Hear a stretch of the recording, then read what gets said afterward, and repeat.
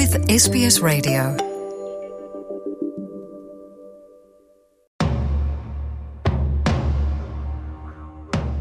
Listeners are warned content in this podcast may be confronting or distressing.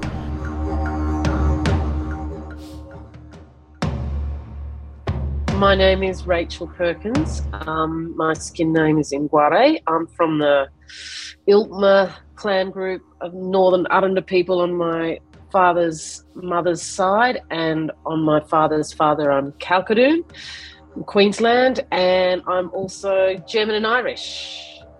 And I'm the director and producer and presenter of the new documentary series, The Australian Wars. Why did you want to set out and make this documentary series, The Australian Wars, Rachel? Well, I sort of didn't really want to make it, to be really honest with you, because it's such terrible history, hard history, you know. But I did feel compelled to do it as well, you know. Like, I thought, well, if there's one thing I've got to do, it's this story. And it needs to be done, you know, and I'll give everything to do it. So it is strangely, in some ways, it's the last thing I wanted to do, but it's the thing I most wanted to do at the same time. How many years did it take you to make this film, Rachel? About 4 years. It's meant to take 2, and it took 4. Mm-hmm. So it just, you know, sometimes things have their own, they just demand to be, you know, like we edited for a year, you know, a year of editing. It just took that long to, you know, deal with the content and the material and finesse it. But, you know, and even then it was just the tip of the iceberg, you know, in terms of the stories that are there that should be told. So, yeah, we really just, you know, yeah, it's the tip of the iceberg. And really difficult subject matter to watch for many of us Maori, Rachel. Yeah, really, really, really hard, you know. It's and I think that's the thing in making it, you know, like you feel some satisfaction in telling the story, but it doesn't give, you know, it can never give justice to those people who were involved. And you know, that justice we're still seeking in many ways today. So yeah, it's tricky. It's hard. It's hard history, you know.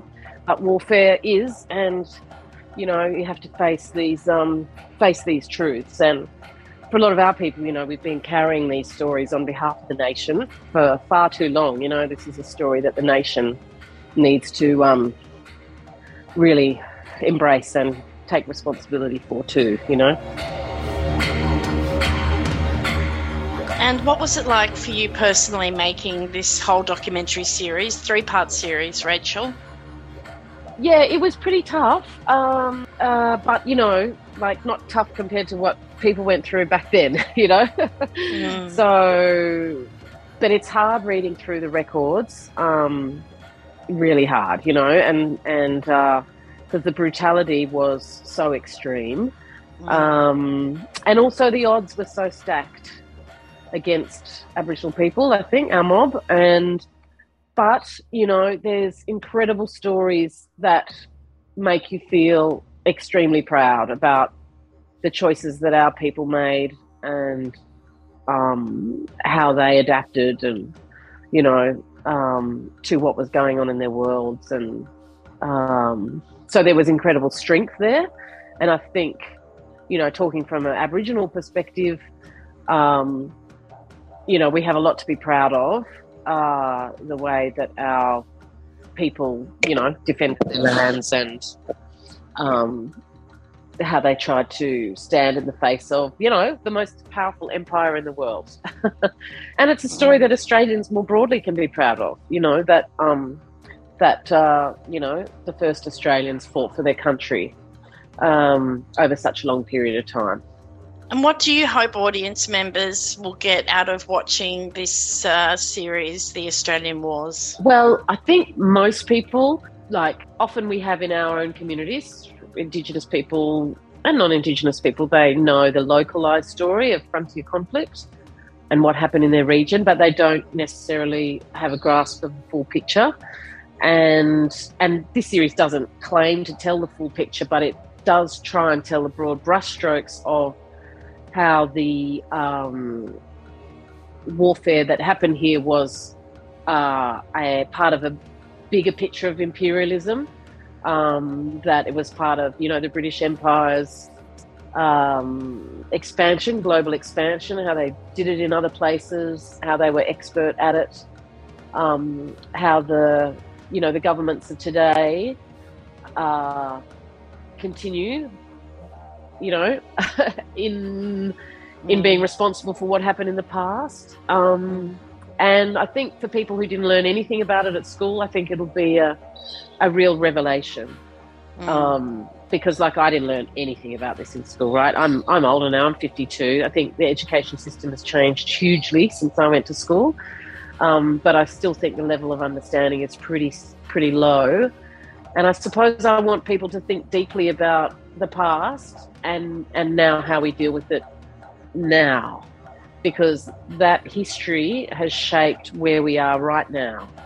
And we can do stuff about what happened back then. We can change the paradigm in this country, and that's in our hands to do so. So I want people to be inspired and stimulated and to, become active. All right, you have a yarn about episode 3, Rachel, and you visited Ghana country in the first part of episode 3. Can you tell us about that? SBS were very keen for us to go to every Australian jurisdiction, right? And, in 3 hours of television, telling more than 100 years of history, it's very hard to do that. But I felt that it was important to go to Ghana country, where the occupation of South Australia first occurred, because it was meant to be done differently in South Australia. They were meant to negotiate over access to Aboriginal land. That was in the letters patent that set up the colony of South Australia. And of course, that was just totally ignored, and people are still fighting for native title in South Australia today, and the rest of the country. And so I felt that it was important to point out that in South Australia, it could have been done differently, but again, greed got in the way. They knew that Aboriginal people were connected to land.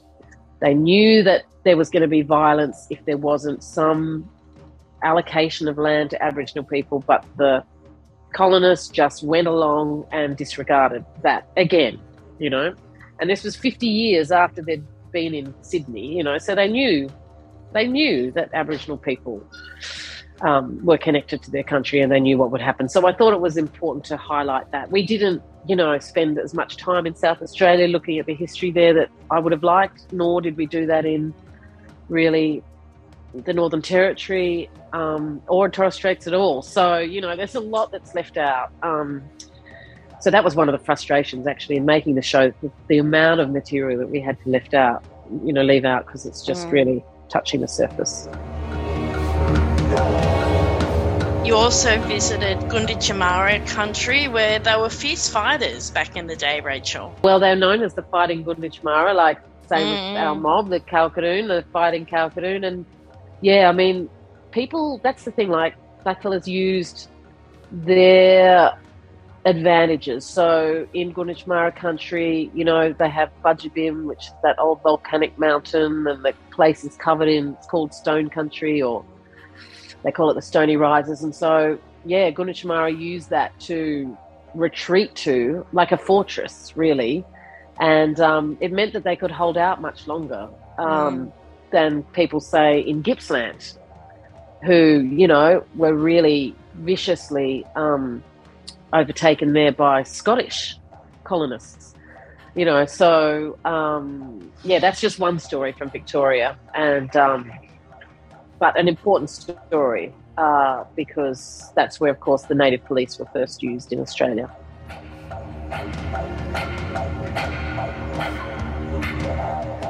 You also, in the episode, visit Queensland and a site where you speak with Uncle Patrick Malone about Kalingalingo. Yeah, well, Kalingalingo was think 17 white people were killed there.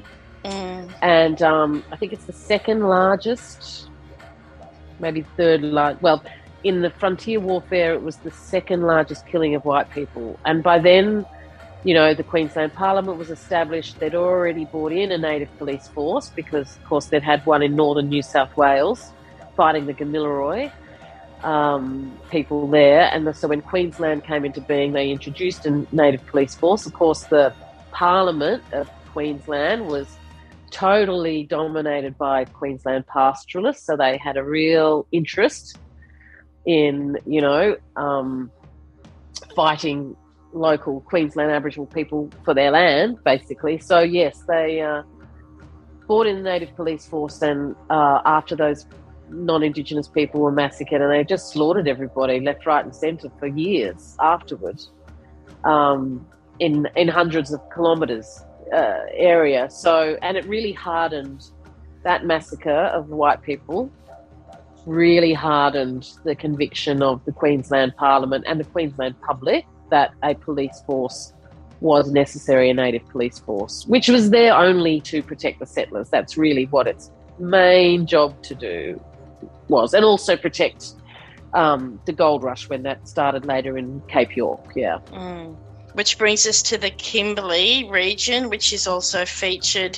And Professor Henry Reynolds, of course, is featured in episode 3. He said it was the most fastest and violent conquest, with 40 massacre sites in Kimberley alone. There he's talking about Northern Australia generally. So he's sort of saying, once you get beyond the, 1860s, 1870s, people are moving into the Kimberley, they're moving into Central Australia, into Northern Territory, or what was then South Australia, but the north of the Northern Territory.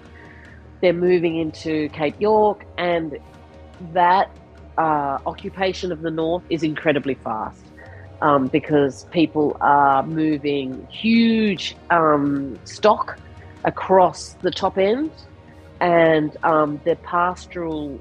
They're taking up massive areas of pastoral land, so huge areas of Aboriginal country, and it's happening very fast. And of course, the weaponry is massively improved. And I think the other thing is that, whitefellas are now being born in this country. They've experienced Bushmen.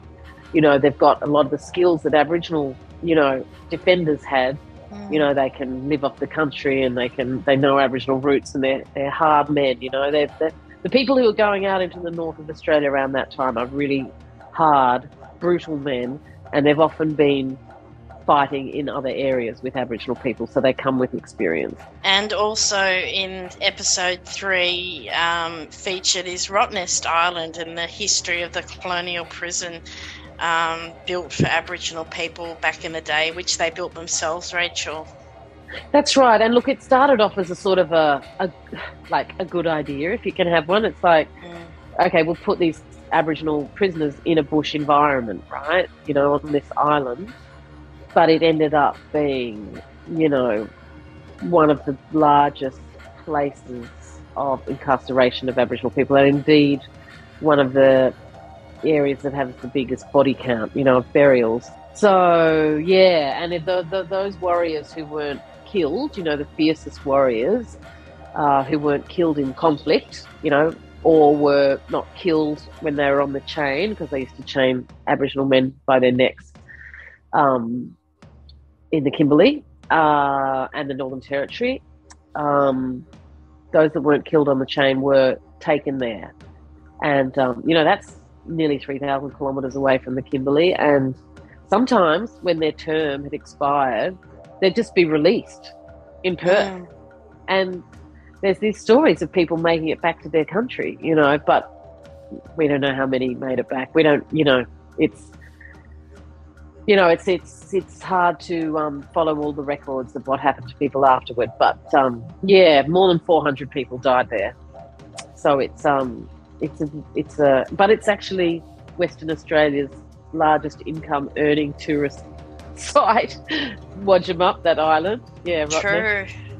Yeah, so that's why it's all sort of a bit conflicted about what to do about it, and how to recognise it. Yeah, and of course also because so many people from so many different countries in terms of Aboriginal nations went there. You know, it's an important place that affected many Aboriginal people. Yeah.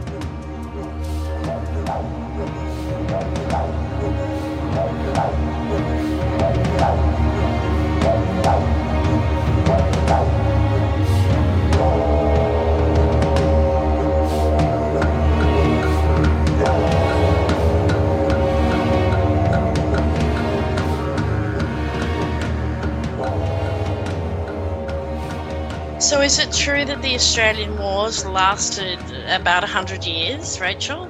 Yeah, well, more than 100 years. So, you know, they were, you know, massacring people up here. I'm in Central Australia at the moment, back home in Alice Springs, and they were killing people. I think the Coniston Massacre was 1928. Yeah, and then in Western Australia, the Kimberley, you know, that's in 1929. So that's more than 100 years, yeah. But in some ways, you know, we're living still with the legacy of that war. Some people say it's not over. I mean, it's certainly not what it was, but there is still a battle over land that has not finished by any means. It's just shifted into the courtrooms. Also in the episode, we see you visit Canberra and you head along to the War Memorial. You did see a painting by the late Rover Thomas about the Ruby Plains massacre. What was it like to see that painting? Well, the painting is a beautiful painting, and it's, you know, I went to Ruby Plains Station and I couldn't enter into the station because that's now owned by Gina Reinhardt and she doesn't allow filming. And actually I was standing at the gate of Ruby Plains Station. And we did some film. It didn't make the series, but, you know, we filmed the sign and we filmed the gate. And, you know, we stood on the road outside and I thought, God, isn't this a world away from the painting at the War Memorial? And so that's the thing about the Kimberley and those places. There's so many of those cattle stations have infamous stories about massacres on them. Anyway, yes, they have, at the War Memorial, they have 2 or 3 references to the Australian Wars. One is the painting. 2 is a story about a man who, as a young child, was the survivor of the massacre, and then I think he went up and served in maybe the Air Force.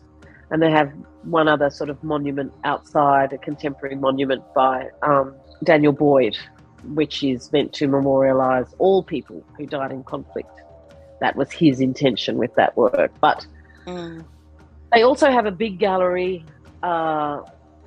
dedicated to Aboriginal and Torres Strait Islander people who have served. And that is appropriate, and it is a great exhibition. And it is an important institution. And I have deep respect for Australian people who've served in the Defence Force. I think until you serve, you might not even understand what that means. It is an admirable thing to serve your country in the way that our people and all Australians do. So I have deep respect for that.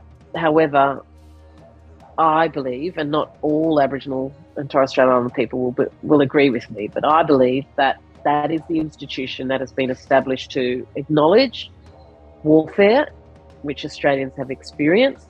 And it might be with a British force, or it might be with colonialists, or it might be with the native police. I think that those things all qualify as warfare, and that should have a place in our national institution that memorialises war.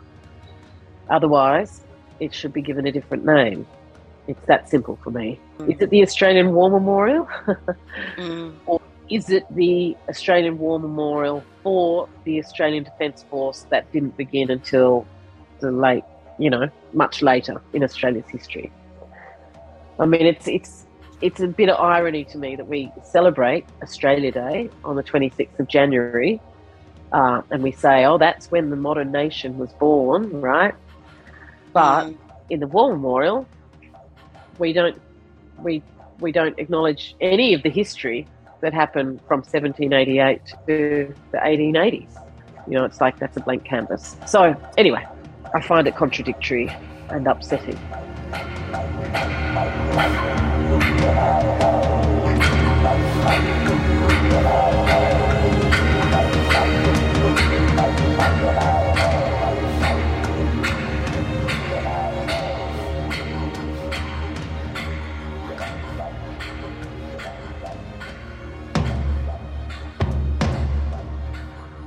For any listeners who may have concerns, you can reach out to Lifeline on 131114. Want to hear more stories like this? Listen on Apple Podcasts, Google Podcasts, Spotify, or wherever you get your podcasts from.